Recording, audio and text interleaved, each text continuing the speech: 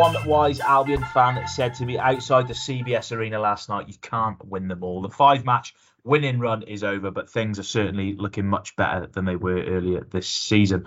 Welcome to this festive Baggies broadcast. I'm Johnny Drury, and as always, I'm alongside Baggies correspondent Lewis Cox. Coxie, not what we wanted last night, but as we said on our post-match video, Carlos can't win them all for Albion, can he? No. I don't think Albion were going to go on and win 20-odd games back-to-back in the Championship and secure a thrilling Championship title-winning campaign, were they? But it was fun. It was certainly fun while it lasted. And I think, I know it was a bit doom and gloom in the video probably after the game last night. We're all feeling the stoppage time penalty, but Albion on the pitch, at least, and with the head coach they've got in place, I feel are in a good place at the minute and a good place to respond from last night's setback. And I'd back them to go again over this Christmas period. It was a tough game last night against a decent side. Coventry played better than Albion. You know, few complaints overall, really, other than a little bit gut wrenching the manner of it, wasn't it? But I think and the fact that Albion could have gone obviously well in the playoff picture, but the bigger picture, I think, yeah, certainly when it comes to on the field and results and performances, is still bright because of the new head coach at the minute.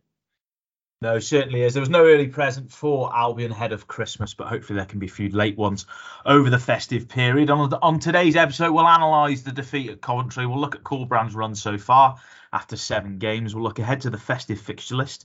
But we're going to start, as we have done far too many times in the last sort of 12, 18 months, before that, probably before my time presenting this podcast, with the off-field issues, which quite frankly have been becoming more and more concerning for Albion fans. So we were going to record this podcast earlier today, but news emerged, as Albion fans will have seen, that the WBA Group, Albion's parent company, has informed the club's minority shareholders, S4A as they're more commonly known, that the club is planning to take out a loan from a private equity firm, MSD Holdings. Now, this was previously reported about a month or two ago that Albion were looking to take out in the region of 15 to 25 million, which was reported at the time to be for the January transfer window. As we understand it now, in sort of basic terms, it is to be required to assist and fund the general workings of the club and working capital purposes of WBA Group and subsidiaries, and along with running costs. Now, this is more concerning news. Lewis, you've actually had sight of the letter, and I know we're sort of trying to work through it today. And Albion fans have been very concerned about it. And we are, this isn't the first time there's been concerning things off the field. What do we know so far with this? It was reported previously, wasn't it? But today's really the first time we've had it sort of in writing that Albion want to do this and take this loan out. Yeah, so a letter to the club's minority shareholders dated December 20th, which we're speaking on the 22nd. So I'm trying to get my days right at the moment. That'd be Tuesday, wouldn't it? Yeah, day before the Coventry game. Yeah, stating the proposals and intent, idea to seek this loan with the equity firm MSD Holdings. As we're speaking, obviously, and as we've reported, I know figures have been reported elsewhere, but the sum and quantity isn't known exactly. It's been reported in a region, hasn't it? And there's been talk of interest, which is, might obviously be significant. Yeah, that's the other the alarming figure, isn't it? We don't really know them details at the moment. Well, yeah, and as I say, 15 to 25 million reported is not an insignificant sum, is it? Now, questions that remain to be asked, and I suppose remain to be revealed when you say what is it for. Now, the letter details, and you just read it out there, Johnny. I'm just trying to find it on my phone, if you bear with. Bear with, because we wrote it on our report on the website. I'm just trying to bring it up here as I speak. But yeah, in layman's, isn't it? It's running costs of the subsidiaries of the group. So overheads, what remains to be seen is how it will impact the transfer window when it comes to Carlos Corberan, because that was reported, wasn't it, at the time when this first emerged, that I believe it was said that Corberan will only have backings if outsourced funding is external funding is sourced. So that will be interesting. It's all, look, the bottom line is it's all obviously alarming and concerning to supporters when you talk about external loans and interest, and certainly of this figure when things are up in the air at best anyway, aren't they? Finances, with regards an existing loan with a repayment deadline ever closing. What is it, 31st? So not very long at all. And just existing historic issues either. Obviously, we've had other big news this week, haven't we, with regards to a loan from 8 years ago under the former stewardship of the club. So when it comes to the finances and off-field problems, it's been a busy week. This news has obviously been badly received. Supporters alarmed, and understandably so, because they're just worried about what it means for the. We know what it means for the here and now, and we can understand with parachute payments coming to an end and ceasing why it's the case, because of running costs, wages and salaries of the bigger earners and all of this to run the club. When Albion will be without a significant figure from the summer, from next season.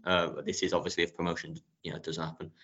So we know why it's come about, but it still leaves for uncertain at best future, doesn't it? Because it needs to all go well on and off the pitch down the line, and all needs to be paid back over time. And fans are just concerned because of recent stories of what's gone on under the ownership, and this is yet another, isn't it? They're already concerned because there are outstanding loans of 10 million against the club, of which supporters wonder if they'll ever see back.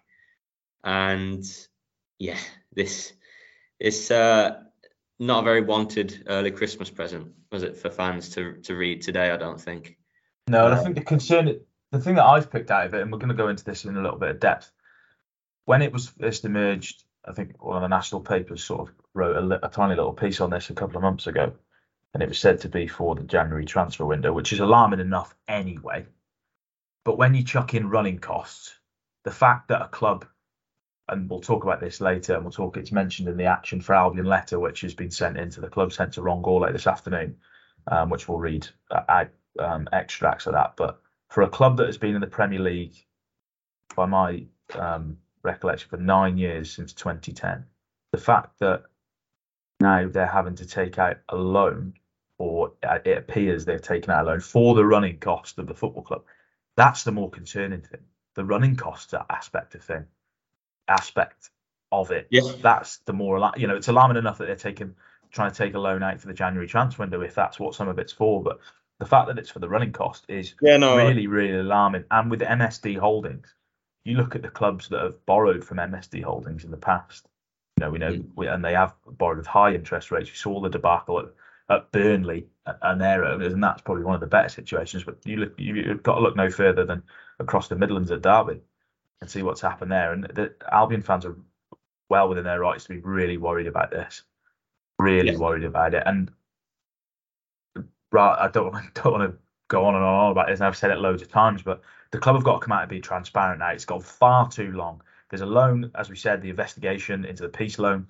The loan that Lai is due to repay back on the 31st. Then there's the loan that he took out against some of his shares in Albion.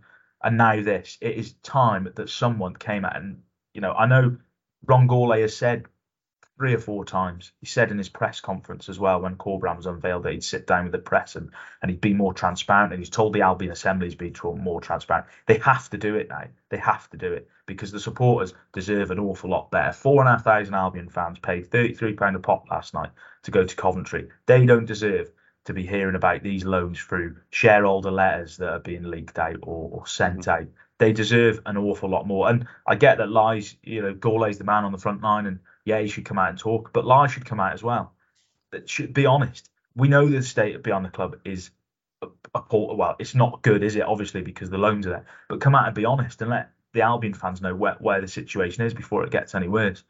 The lack of transparency is just it's a disgrace at the moment. And with this today, it's just it's getting to a point where it's I don't know where it's getting to, but you can sense the astonishment and anger in my voice a little bit. But well, I think with regards to this loan, MSD, and you're right, and I agree, the alarm that it's required for running costs. But I think we all know in the situation regards to parachute payments and how that's come to an end, and it's happened to clubs before, Albion, hasn't it? Where you come down from the top flight, and if you don't secure that instant response, it gets harder and harder, and your finances become fewer.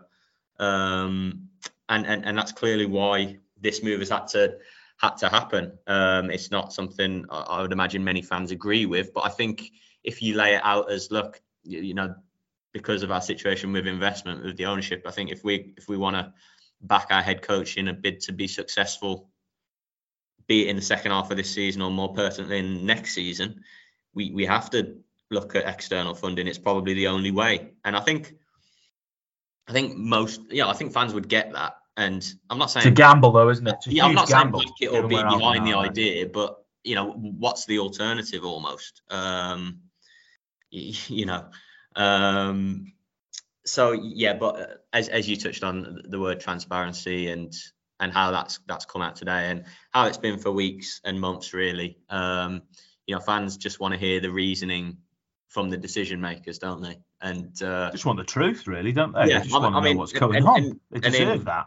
In not all cases, certainly in some of these big cases, Chief Executive Ron Gourlay, who's said, and is the face and voice of things over here, and has said he will. He's not always the ultimate decision maker, is he? With obviously the owner in China has the say on as I've read reported and as we've reported on things like this. So we're not, as you touched on there, we're not going to hear from Mr. Lai, are we, on this matter, or you'd wager others.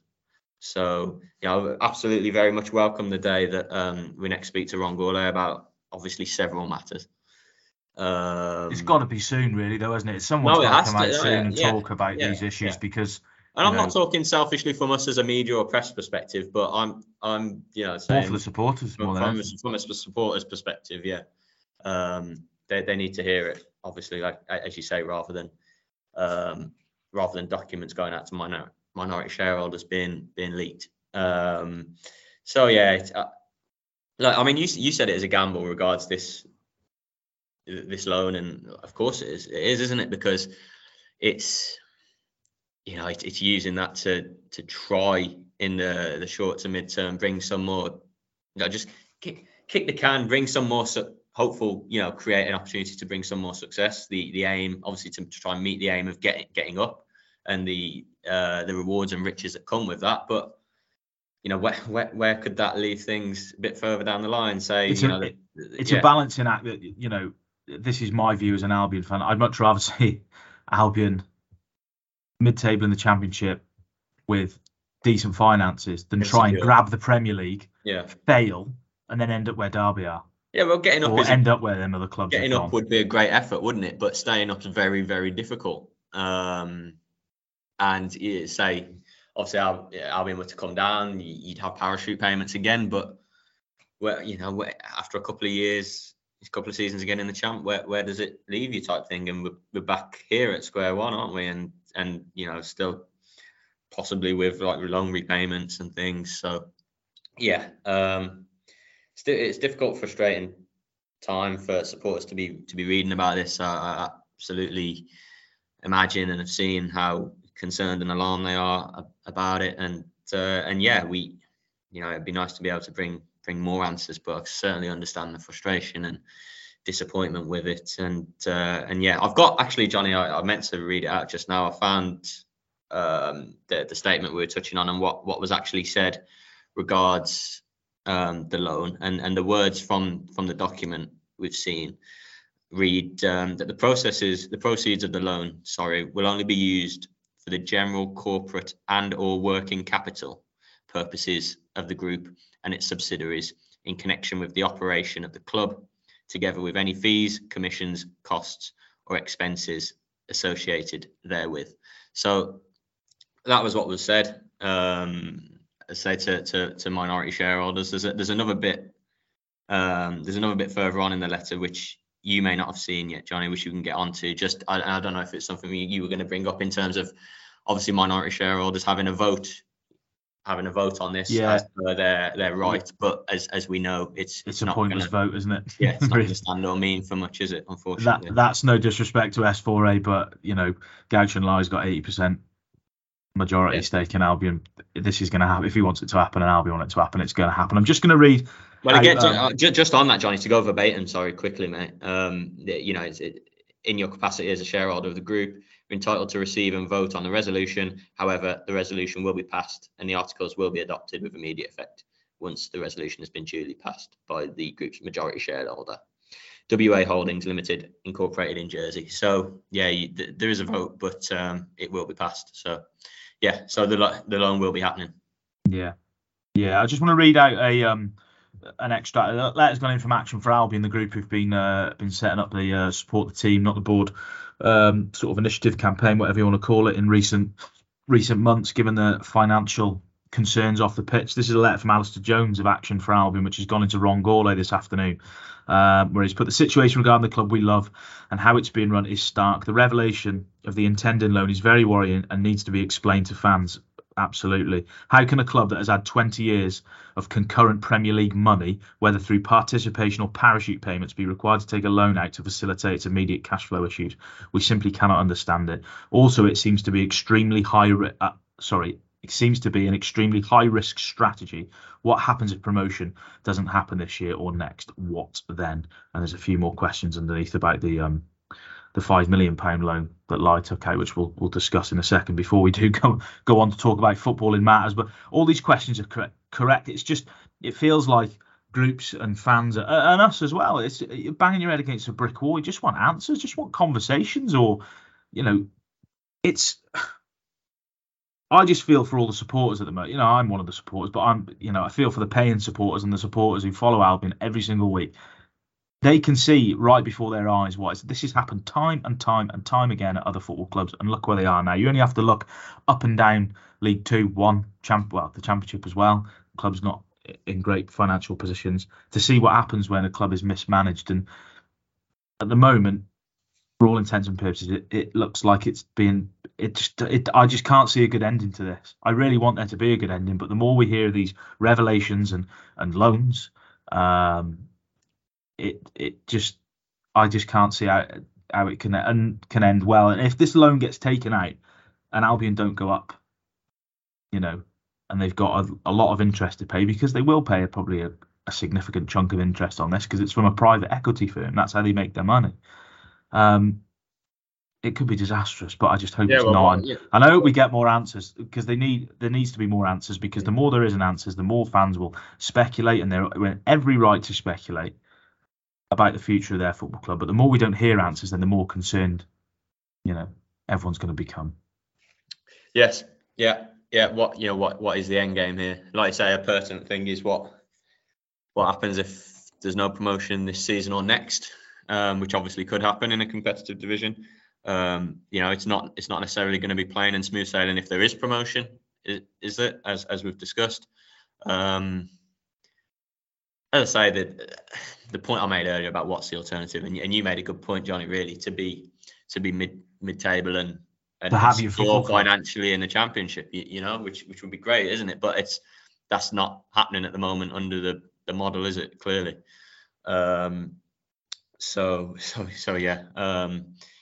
yeah. If it doesn't happen this season, and it certainly puts a bit on next season, doesn't it? But yeah, difficult times. It's quite hard to sort of comprehend and relay it all, really. But you feel the frustration, and some fans will feel sort of helpless at it all, and just concerned so much for down the line, what this kind of significant loan means down the line, and how at risk is their club, which we all hope and trust it won't be. But some horrible things have happened in the sport in recent times, haven't there, with regards to big football clubs? So yeah, difficult.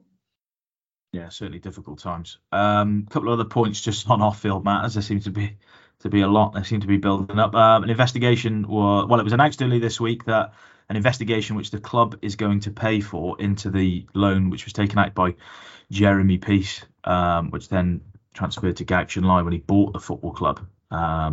S4A been pushing for an independent investigation. Albion said they were going to pay for an independent investigation, and it was announced earlier this week by Ron Gourlay, Chief Executive, that will start in the new year. And then that will shortly be followed by the looming deadline for Gaucho Line's £5 million loan that he took out of the club, which was a £4.5 million loan. £4.95 million loan with £50,000 interest. It's coming up on the 31st December. Lewis, are we expecting to hear if this is paid? We hope it is, but everyone is very within their rights to be cynical at the moment, given what is going on at the Hawthorns. Are we expecting it to be confirmed if it's paid?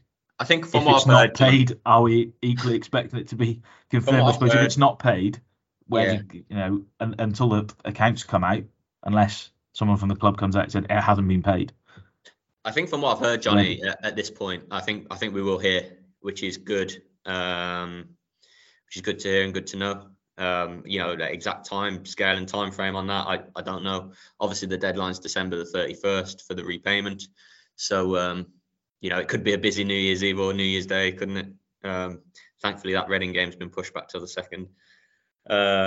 So I'd like to think that we'll know either way, which is good, because it sort of cuts out the middleman of speculation, doesn't it, and conjecture. So watch the space. But I mean, it's what are we on now? December the 22nd, aren't we? So how many active working days until New Year's Eve, until that deadline? Not many at all, are there? As of this stage, nothing, and we're still, time watching, calendar watching, aren't we? Hoping for good news, but you fear when it's gone on this far. But that might not mean anything, and the plan might have been, we have a December the 31st. It will be hit by then, and there's no rush to do it in any way before then. I suppose that's in an ideal world, and it's paid back, and can be pleased until we're worrying about the next loan. But it will be nice to hear either way, won't it? And have an answer. Yeah, hopefully Albion come out and give answers, which they should have done a long time ago. But hopefully we can bring you some more answers over the next few weeks, because the Baggies fans deserve better than this. They deserve a lot better than this. Right, we'll step away from finances and actually talk about some football. Albion were at Coventry last night, disappointing 1-0 defeat with a late penalty for the Sky Blues. Lewis, just a few sort of analytical points that we didn't touch on our video last night. Just wanted to look at the selection, really. Team news came out. There was one change for Albion. Daryl Dike was on the bench, which we'll discuss in a sec. For me, the most interesting point on the team sheet was Swift and Rogic in the team. We saw it against Rotherham on Saturday. Thought they might go a little bit more conservative for this away game. Coventry side on a good run. Didn't happen. Was that in hindsight? Obviously, we've got the benefit of hindsight, which Carlos Corberán hasn't before the game. Was that maybe a little bit of a mistake? Obviously, a little bit overrun early on, and overall the performance levels weren't at where they were in the last 5 games. But Rogic and Swift in a game which is always going to be tough against a good Coventry side, was that maybe an error at all? Because I don't think either of them had a particularly good game. I thought Swift has really struggled last night, to be honest. I think everyone felt pre-game and when we saw the team news that it was a surprise. I didn't expect to see Swift and Rogic in such an attacking midfield on a tricky away game like that, particularly. And it sort of played out like that, didn't it? Corberán specifically highlighted a poor first 30 minutes where Albion suffered and were overawed. Really, he felt that the wingers, which were obviously Jed Wallace and Matty Phillips, were tucking in too deep and becoming a back line of 6, and that was meaning a midfield struggle in front of them with no sort of ball out wide or anything like that. I asked him actually about starting Swift and Rogic, just his thought process in that, because I thought Malumbi would start. I thought the game cried out for his legs and energy on an away day like that. Coventry have talented midfielders, don't they? None more so than Hamer, the Brazilian lad who was a joy to watch at times last By night. the way, I tweeted last night. I don't think I've seen someone like putting corners consistently on the money. Like every corner he put in was like gave Alex Palmer something to do. You see that many crap corners in football. By the way, he these shot days, from distance as well. He's as an absolute cannon of a right foot and a great eye for a pass. And I just think Molumby, as an option, would have got into him. Sort of ran hard and closed him down as much as possible. But obviously Swift and Rogic as a pair, Swift dropping deeper and playing as a more of a number 8, a central midfielder. He brings different qualities, doesn't he? He has that quality on the ball that Molumby doesn't quite have, and he can, if Albion are seeing the ball in charge of possession, bring that element of control and find a pass and keep things ticking over better. And it works so well at the weekend, didn't it? And I think, did it feel a bit like a heart over head call given the team that did so well against the weekend? Another run, maybe, but look, obviously Rotherham at home is different to Coventry away, but I can see it, and I, as I say, I asked the head coach about it after the game, and he did admit it was a risk, but he actually said he felt it was a risk, willing to take. It was a risk worth taking. So it didn't pay off, did it? And the change was made quite soon into the second half. I think Molumby came on about 10 minutes after the break, which is quite soon. But Carlos Corberán was actually quite pleased with how Albion ended the first half, the final 10-15 minutes of that, and he did feel the second half was even, really, and neither team troubling each other's back line too much. I know Panzo from Coventry hit the bar, didn't he, with a header, and Furlong at the other end of Albion from a free kick, a couple of set pieces, a couple of long distance efforts. No real, and Corberán said this as well, no real sort of breaking of defences, played in on goal type thing. There was early on, but less so after the break, quite even. So the Albion boss was actually pleased in a sense with the second half and how the structure and the shape, but unhappy at being able to really hurt Coventry. And maybe that's sings for a 0-0 draw, doesn't it? Which it looked like all the way, didn't it? And it looked like we were going to be reasonably pleased, pretty pleased, I'd say, with a point there, with Coventry the better team.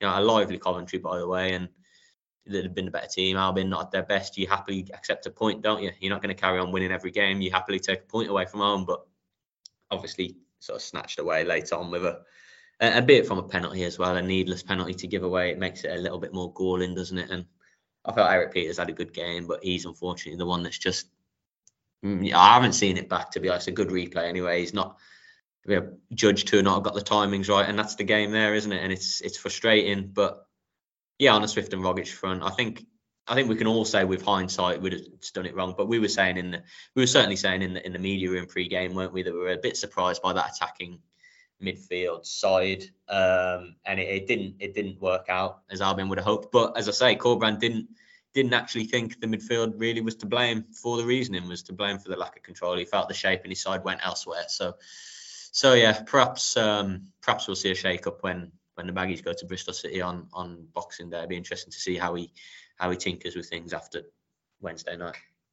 I decided to tweet on my way back into the ground at the CBS Arena last night that I didn't think the penalty was a penalty from where I was standing, and then, as expected, about 15 Albion fans tweeted me straight away saying it was a Stonewall penalty, which I expected to happen. Yeah, that was a consensus. I haven't seen a replay yet, but I got no reason to doubt you, Baggies fans. Maybe it was quite near to us, wasn't it? I mean, my head was kind of half in my laptop, really, with filing for deadline, but I sort of glanced at it and I felt I saw contact, but I didn't feel like I saw a lot of contact. So it's one of them that there's contact. The player's always going to go down or feel it or make the most of it, isn't he? But was it enough for a pen? I don't know. I'd have to see it again better. But yeah, just the manner of it's frustrating. But like I said at the top of the show, I think I think that the team under the head coach are in a good place to go again, and the tables certainly looks a hell of a lot better than it did, on the manager's appointment, doesn't it? So yeah, go again. Certainly indeed. Daryl Dike was came off the bench, didn't have the impact like he did at Sunderland. None of the substitutes really did. But do you think this might be sort of a regular occurrence for a little while? That sort of rotation between Thomas Asante and Dike. We didn't see Grant last night. Seems to be sort of out of the picture at the moment. But Do you think sort of DK will be rotated, especially over the festive period, given his injury history? And I think this is his third game he's featured in now for Albion, which is the most sort of run of competitive games he's had so far. Yeah, I mean, Corberan said it on a number of occasions regards DK that he needs to be managed really, regards his minutes on the pitch, but also in training as well. And I don't look in an ideal world, Albion want Daryl DK. Dare I say it, starting every game as a number 9. And that's nothing against Thomas Asante, who I'm a fan of and I think has done well. And did well last night, to be honest, without having an awful lot. Yeah, deserves to be playing. But no, I think, look, DK's fresh back into it from a long set-off, isn't he? Second long set-off. He's not, despite the 4-week World Cup break, he's not going to come and start every game, is he, straight away inside the first month of being back fit again? It's not going to happen, especially... Well, it wasn't Saturday, Tuesday, Saturday, Wednesday games, is it? It doesn't happen like that. Now, when is it that Boxing Day is Monday, isn't it, next week? Trying to get all the days right. That right? Christmas Day, Sunday, yeah. So they don't play again until Monday. So would we expect DK to be up front at Bristol City, having not started at Cov? Probably so. And you're probably right. I mean, again, the next game, what is it, at home to Preston, isn't it, in between Christmas and the New Year? It comes around very quickly, doesn't it? So, again, could that be Thomas Asante's game, because that's too close for DK to start 2 games together?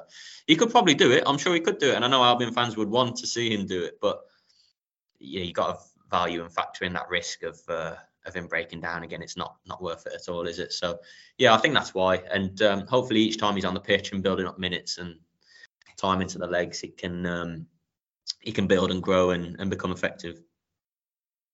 Yeah, just on another one, I wanted to ask you about this. We didn't see Grady Diangana until very late on Wednesday night, last night.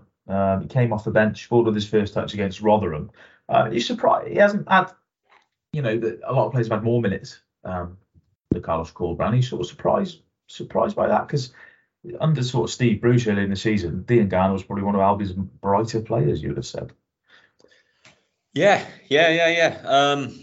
It's certainly looked it, hasn't it? I mean, I know Diangana had a bit with some illness, didn't he? And did he have a little knock before the international break? I'm just trying to remember.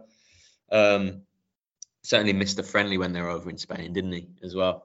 So he's had a couple of little minor sort of fitness setbacks. But you're right, it's Corberan has favoured Matty Phillips, which has been interesting. I don't think Phillips has done much, if anything, wrong under Corberan. Yeah. I thought he had a very difficult night last night. He just... One thing Albion were very, very guilty of against Coventry was giving the ball away so many times. Yeah, they were poor with the ball. Yeah, ball, and Phillips could probably give it away 4 or 5 times. And yeah, he had a little bit of a resurgence under Corberan, but I thought last night he was particularly struggled.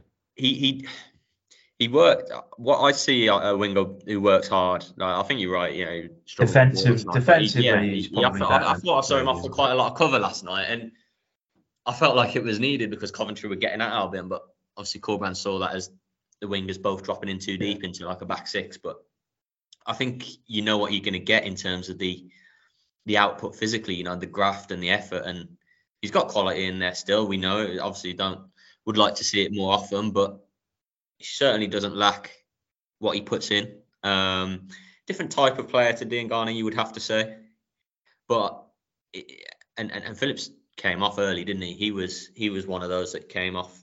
Did he come off from Columbia? I've got a feeling he did early into the second half. Yeah, he did, yeah. So he didn't even play an hour. But your point is very right. Diangana didn't come on till the 90th minute, did he? Which is interesting. I mean, Albion fans, that packed away end were singing his name, weren't they? So yeah, I'd have brought him on earlier because he's an attacking player on the bench you think could make a difference, could need a sort of moment of magic, bit of spark, but doesn't seem to be happening for him just yet under the new head coach. He got the goal, didn't he, of course, on Saturday against Rotherham from the bench, 20 seconds after coming on. Decent little finish. Keeper probably should have saved, but no, I think Diangana will get his time, will get his chance. I'd like to think he'll get that start and hopefully a couple of starts and be able to show what he can do. Hopefully performances maybe like the start of the season where he was one of, if not the standout.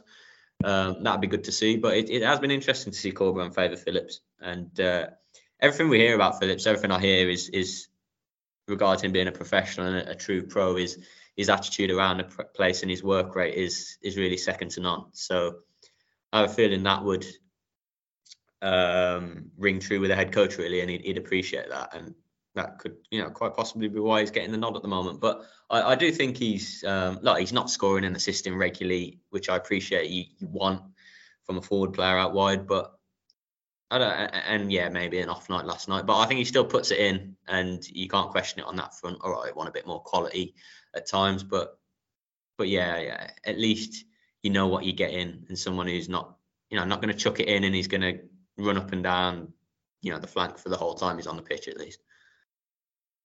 No, it is right. Yeah, Phillips does get a lot of flack. Just thought he had an off night last. It's probably the worst game he's had under Corberán. Just you mentioned there, I want to mention this quickly because I've seen it on Twitter this morning. We've seen Albion had just under 4,500 at Coventry last night, and they've got a lot of praise for that.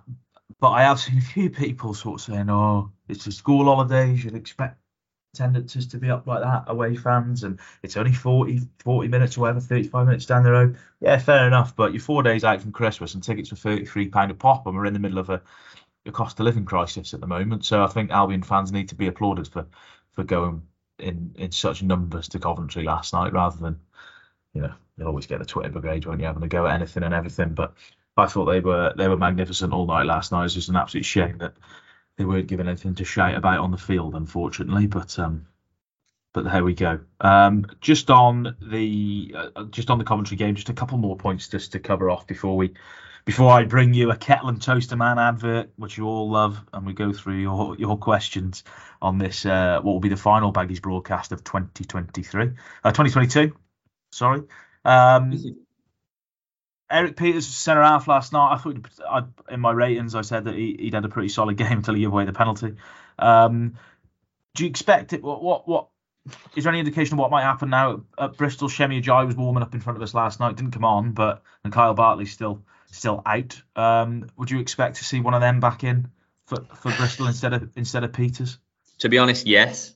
But nothing against how Peters has played. I think he's played well. Come in and done a great job there, and I really like what he brings to the side, to be honest, and I would not be averse to seeing him shuffle out to left back for a little stint to see how he gets on with a bit of a run in the team if he gets that chance, if he is moved from centre half. I just think if they're fit and available and they're ready to go, get a natural centre back in there. I just think that's what you need to do. I mean, Ajayi and Bartley are different cases, aren't they? Ajayi's had a lengthy layoff, might not be ready to go straight into the starting lineup, a la DK, what we were just saying there. I think Bartley, just because it was a minor thing and a bit of illness meant he couldn't come back in at Cov. I think, and given how Bartley's performed under Corberán specifically already, I think as soon as he's back and got a couple of training sessions under his belt, which hopefully is in time for Bristol City, but we don't quite know that. There's a press conference later this week, tomorrow actually. I think Bartley would go straight back in as soon as the head coach could, to be honest. Now, I'd like to see Ajayi back in there ASAP too. I felt he was doing well this season, but it has been a long time, hasn't it? So at what point do you chuck a centre-back straight back in? Look, I wouldn't be unhappy if it was at Boxing Day. I'd like to see him back in as well. But the feeling you'd imagine is it's only going to be one of them. Maybe it will be Ajayi because he's ahead of Bartley at the moment. He was on the bench last night. Bartley wasn't. But I just think Bartley's played more football recently, hasn't he? It just depends whether he can get a couple of sessions under his belt. That's what Corberán likes. Someone to have obviously got through a couple of training sessions with the team, but we'll see on that front. I do think it should happen, and if Bartley isn't ready, I imagine Ajayi would do it at Boxing Day, even if he not only plays 60 or 70 or something like that. I think it'd just be good to get him back in it. He's got to come back in at some point, hasn't he? And you don't usually get it with defenders when they're brought on late. Although I suppose if you're protecting the lead, that could happen. But yeah, it'd just be good to see him back in the side because he's been out since right at the start of September, late August. So it's been a really long time for Ajayi, and it will be a boost. Wigan, wasn't it Wigan? You got injured? Yeah, Wigan. And Peters has done absolutely fine, and I'd like to see him get the chance to have a run in the side at left back. His position. Have we seen the last of Martin Kelly maybe for Albion Lewis? He wasn't in the squad last night. He's on a short, I think he's on an 18-month contract, or 2-year contract. Yeah. It's actually Peters that's on the short one. Yeah. Yeah, hasn't played an awful lot of football. Wasn't in the squad last night. You'd say now there are probably 4 players at centre half ahead of him. He's probably going to find it difficult now to trying to get in the side, isn't he? Well, Yeah, he find got it the squad difficult. last I night. think so, Johnny. Yeah, I mean, he was on the bench against Rotherham weekend just gone, but obviously Ajay and Bartley were uninvolved there, weren't they? And I think I'm right in saying he was on the bench ahead of Reach as well, as that defensive option. So he was in and around it then clearly, but didn't get on. And you're right now, Ajay has returned to the squad, and Bartley is due to return to the squad. It knocks him right down the pecking order, doesn't it? But he's on a deal, so we'll see what future holds for him. Really, I mean, you have to say that it would be a bit of a crisis defensive availability for him to force his way at the minute. Albeit he can do right back, can't he? Which beyond Furlong, what is there really? I suppose Gardner Hickman obviously slightly out of position, and maybe Phillips we saw there earlier in the season, but Kelly at least offers cover at fullback as well. Yeah, interesting. Right, that's Coventry. Now time for an advert. This podcast is brought to you, as always, in association with the Kettle and Toaster Man. Now, it's probably getting a little too close to Christmas for you to order anything that's going to be delivered.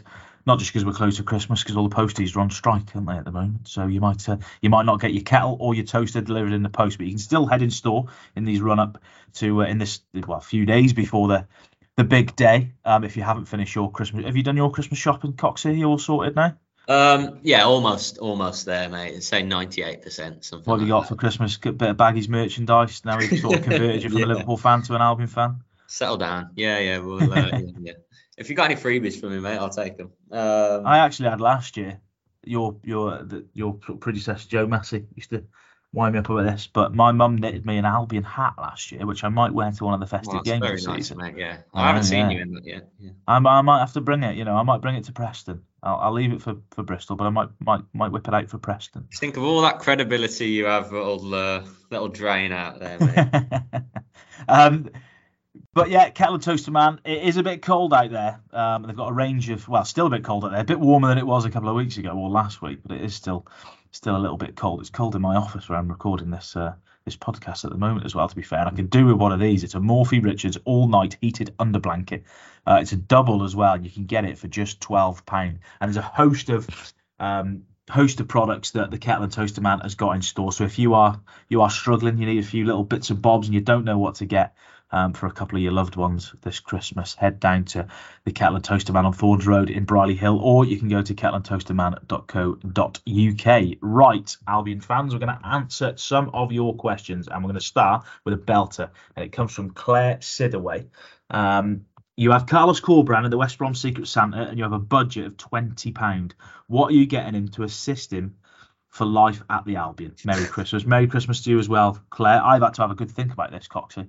I'm a bit concerned because I forgot to think about it. So yeah, you're going to have to come up with something on the spot. Do you know what I'd get him? I really love a snood, right? I bought a new snood the other day, so I've got two. But I'd buy him like a really luxury snood because the Hawthorns get mightily cold. Well, it's cold in the stands in the winter. I can imagine it'll be cold on the sideline as well. So I'd get him a really nice snood. Probably get him an embroidered Albion badge on the side of it as well. Bit of a pattern on there. He's a snappy dresser, is Carlos. So it'd have to be a sort of a decent looking one. But yeah, I'd get him a bit of a luxury snood, keep him warm on the sidelines in those winter months. What about you, Coxie? What have you thought of in the last 20 seconds? I'd get him a few DVDs, Johnny. I'd get him DVDs. I'd get him Manchester United's 98-99. That is the season, isn't it? Treble winning, Champions League winning side, because he's mentioned how he's inspired by that Man U Bayern Munich Champions League final where United, pains me to say it, turn it around in stoppage time to win their European Cup.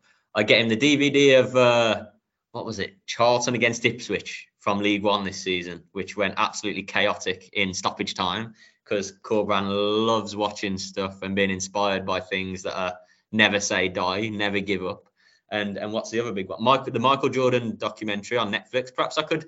You don't need a DVD for that, pal. No. Perhaps I could chip in, and the Fergie documentary was the other big one, wasn't he? That's called Never Give Up, I think. Perhaps I could chip into his Netflix subscription, mate, and extend that so he can carry on being inspired by the other streaming platforms are available, of course. But I don't suppose £20 gets you very far on Netflix, does it? To be honest, but perhaps Carlos does what everyone else does and just borrows a login from from a family member.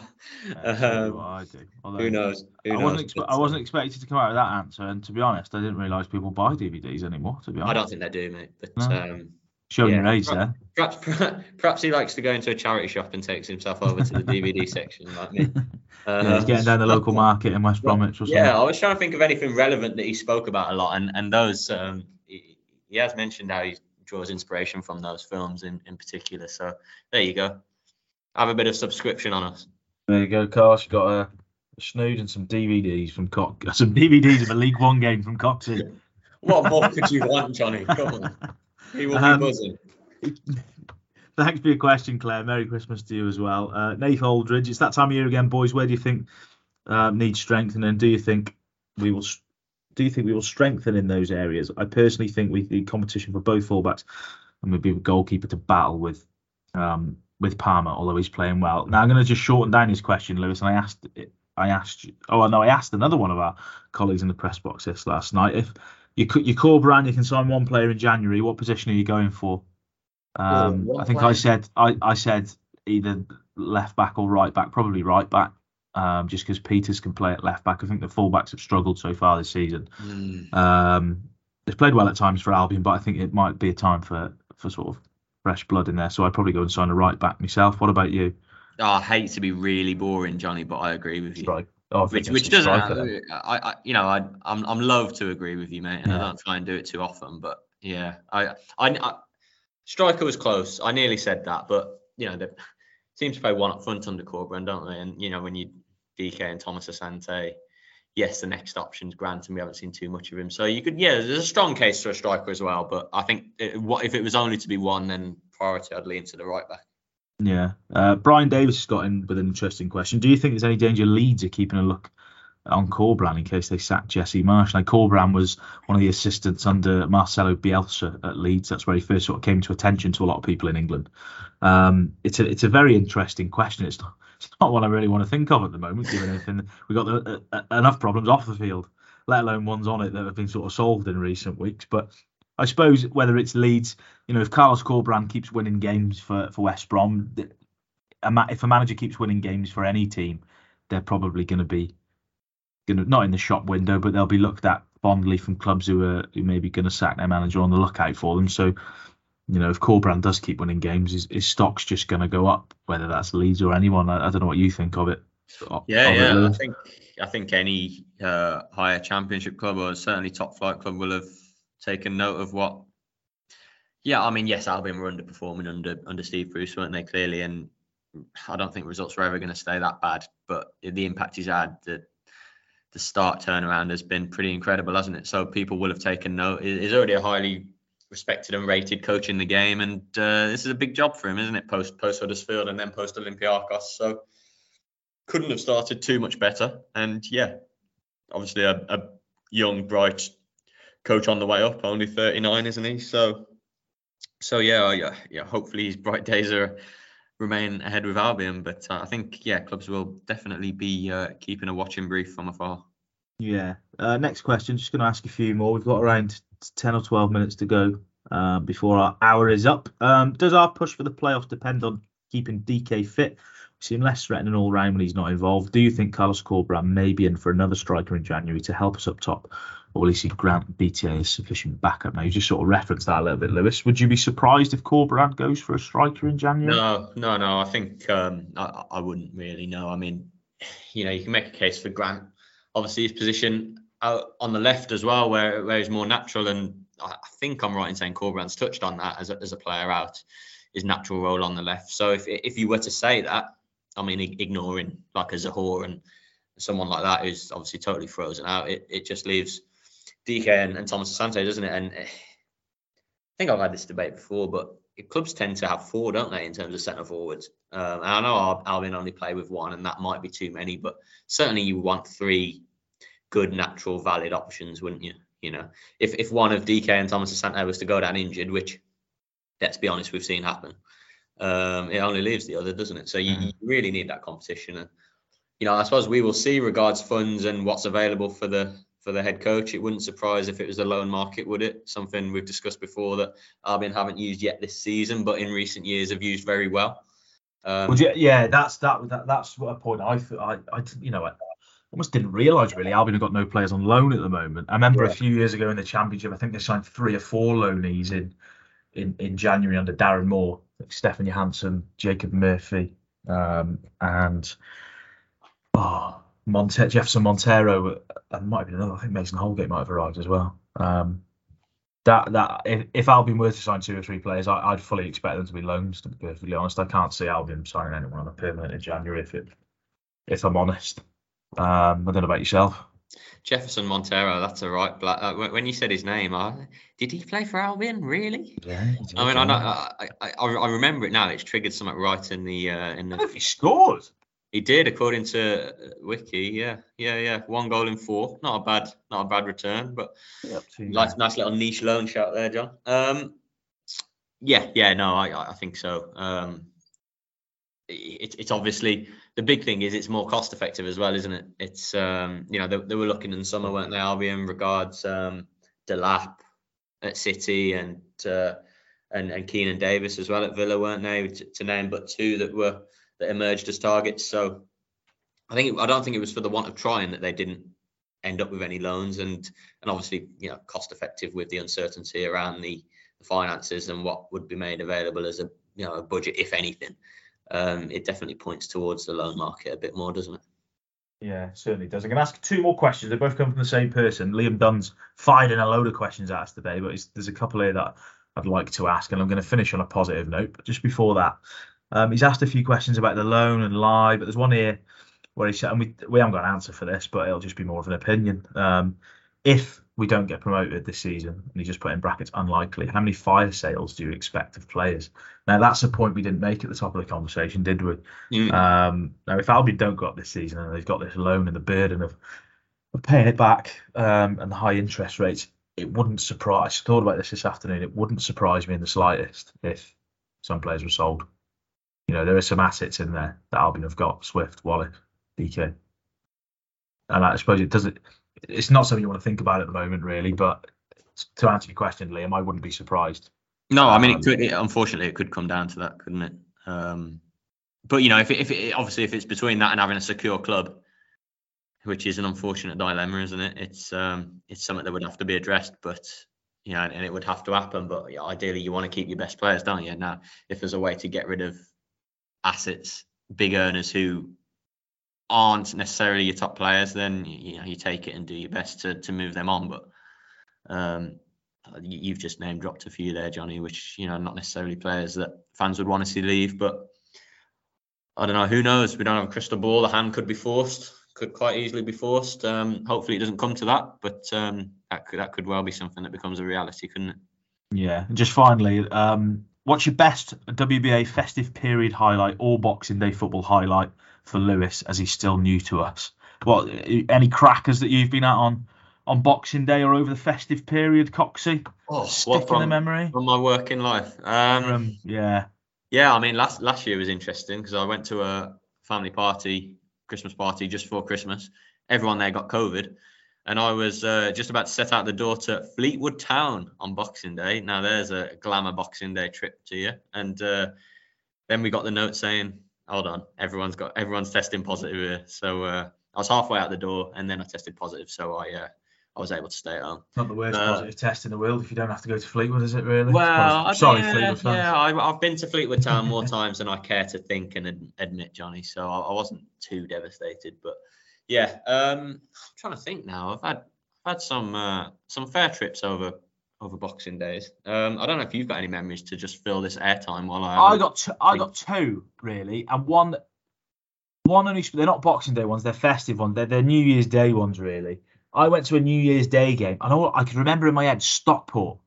I remember Albion battering Stockport on New Year's Day. I had to look back through 2001, 2002. They beat Stockport 4-0 on New Year's Day. Danny Dichio scored 2 that day. My mind remembers random things. I can't remember what happened last week, but I can remember who Albion were playing 20 years ago. Stockport County dropped to about the 6th tier, didn't it? Yeah, and then the other one was on January the 1st. I think it would have been in about 2011. Albion actually lost this game, but Graham Dorrans basically ended Gary Neville's career, turned him inside out, should have won a penalty, and James Morrison scored one of the best goals I've ever seen at Albion. with his volley, which some say came off his shin against Manchester United, but I think it was a clean strike. Unfortunately, I think Rooney and Hernandez scored late on and we lost the game. But yeah, that sticks out and The sticks out in unfortunate my mind. reality for our dear listeners is that my festive / New Year highlights covering football will mainly revolve around the club I previously covered, Shrewsbury Town, and not a single listener would have a single care about them. So even if I could remember them, Johnny, I won't waste anyone's time by doing it. So. There you go. There's your festive memories anyway. Thank you very much for the questions. Albion fan. Lewis can come back next year. Hopefully we have a classic against Bristol and we can just roll out that line for the next few years. Lewis, just briefly, we go to Bristol on Boxing Day. And I'm just going to wrap this up really in one question, to be honest. We've got Bristol on Boxing Day, Preston, sandwiched in between Christmas and New Year, and then Reading. I'm going to ask you for a festive points prediction from them three games. Okay. I'm going. And I'm going to hold it to you. I'm going 7. 7. Big 7. shout. I'm going to go for 9. Oh. I'm going all in. I'm putting my chips all in the middle of the table. Your glass of mulled wine is half full, isn't it, Johnny? Yeah. Although I think I don't know where I can see him maybe drawing a game, but Preston are going well. But I'd like to think Albion could beat Preston at home. But. Yeah, we'll see. 9 points. I could see the point coming on the road and 2 home wins, I think. Yeah, I can see that as well. Yeah, interesting. But my glass is certainly. I think 6 would be okay, wouldn't it? I think 6 would be okay. You wouldn't want any less than 6. But I think if it's 7 or above, you're pretty chuffed / delighted. Yeah. We'll wait and see. As we said earlier in the podcast, Baggies fans, this is going to be the last Baggies broadcast of 2022. Thank you to all the listeners. This year we haven't got time to fit one in now between Christmas and New Year, but we will try and bring you the match day videos and hopefully maybe an extra lengthy video where we'll discuss the goings on over the festive period. Coxie, looking forward to Christmas. Got any plans? Are you cooking in your household? We're hosting. You're hosting, Johnny, but I can't.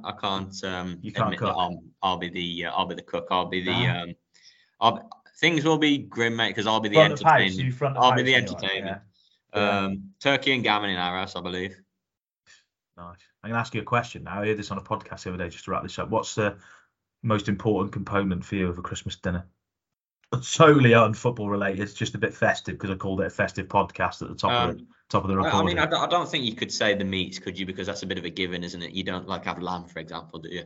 But taking away that, my heart and my immediate answer, I'm afraid, to sound very childish, is pigs in blankets. Nice, good shout. Good. I'm going to go stuffing. Anyone who says Yorkshire puddings, don't listen to the podcast again. But stuffings is not stuffing a Sunday roast regular. But then you can have like posh ones, I think, at Christmas. Yeah, I mean, there's a shout for cranberry sauce as well, Philip. By the way, probably going to get hammered in the comments underneath here, haven't we? But but there you go. A big note of parsnips. We could go on for hours. Coxie says pigs in blankets. There you go. That's how we're gonna finish this podcast off. We talked loans, private equity companies, interest rates, and now we're talking about pigs in blankets to end off the Baggies broadcast in 2022. Baggies fans, the Carlos reign is 7 games in, and as gutting as commentary was, it's 5 wins from 7. He's turned things around and he's breathed new life back into Albion. On the pitch, off the pitch, it's looking as dismal and glum as it has been, as it was on the pitch 3 months ago. As news of another loan emerges, Lai is just a week out from paying back the loan that he owes. Questions need answering. Fans were promised transparency and communication from the club, from Ron Gourlay. They haven't got it, but they deserve it. The things need to change and change fast. Hopefully the new year will bring a new dawning of that. And more good results for Albion. But from me and Lewis on the Baggies broadcast, have a great Christmas, Baggies fans. Hope you get everything you want. Drink plenty, but drink responsibly. Eat loads. And we'll see you down at Ashton Gate at Bristol City on Boxing Day. So from me and Lewis, for the final time in 2022, goodbye.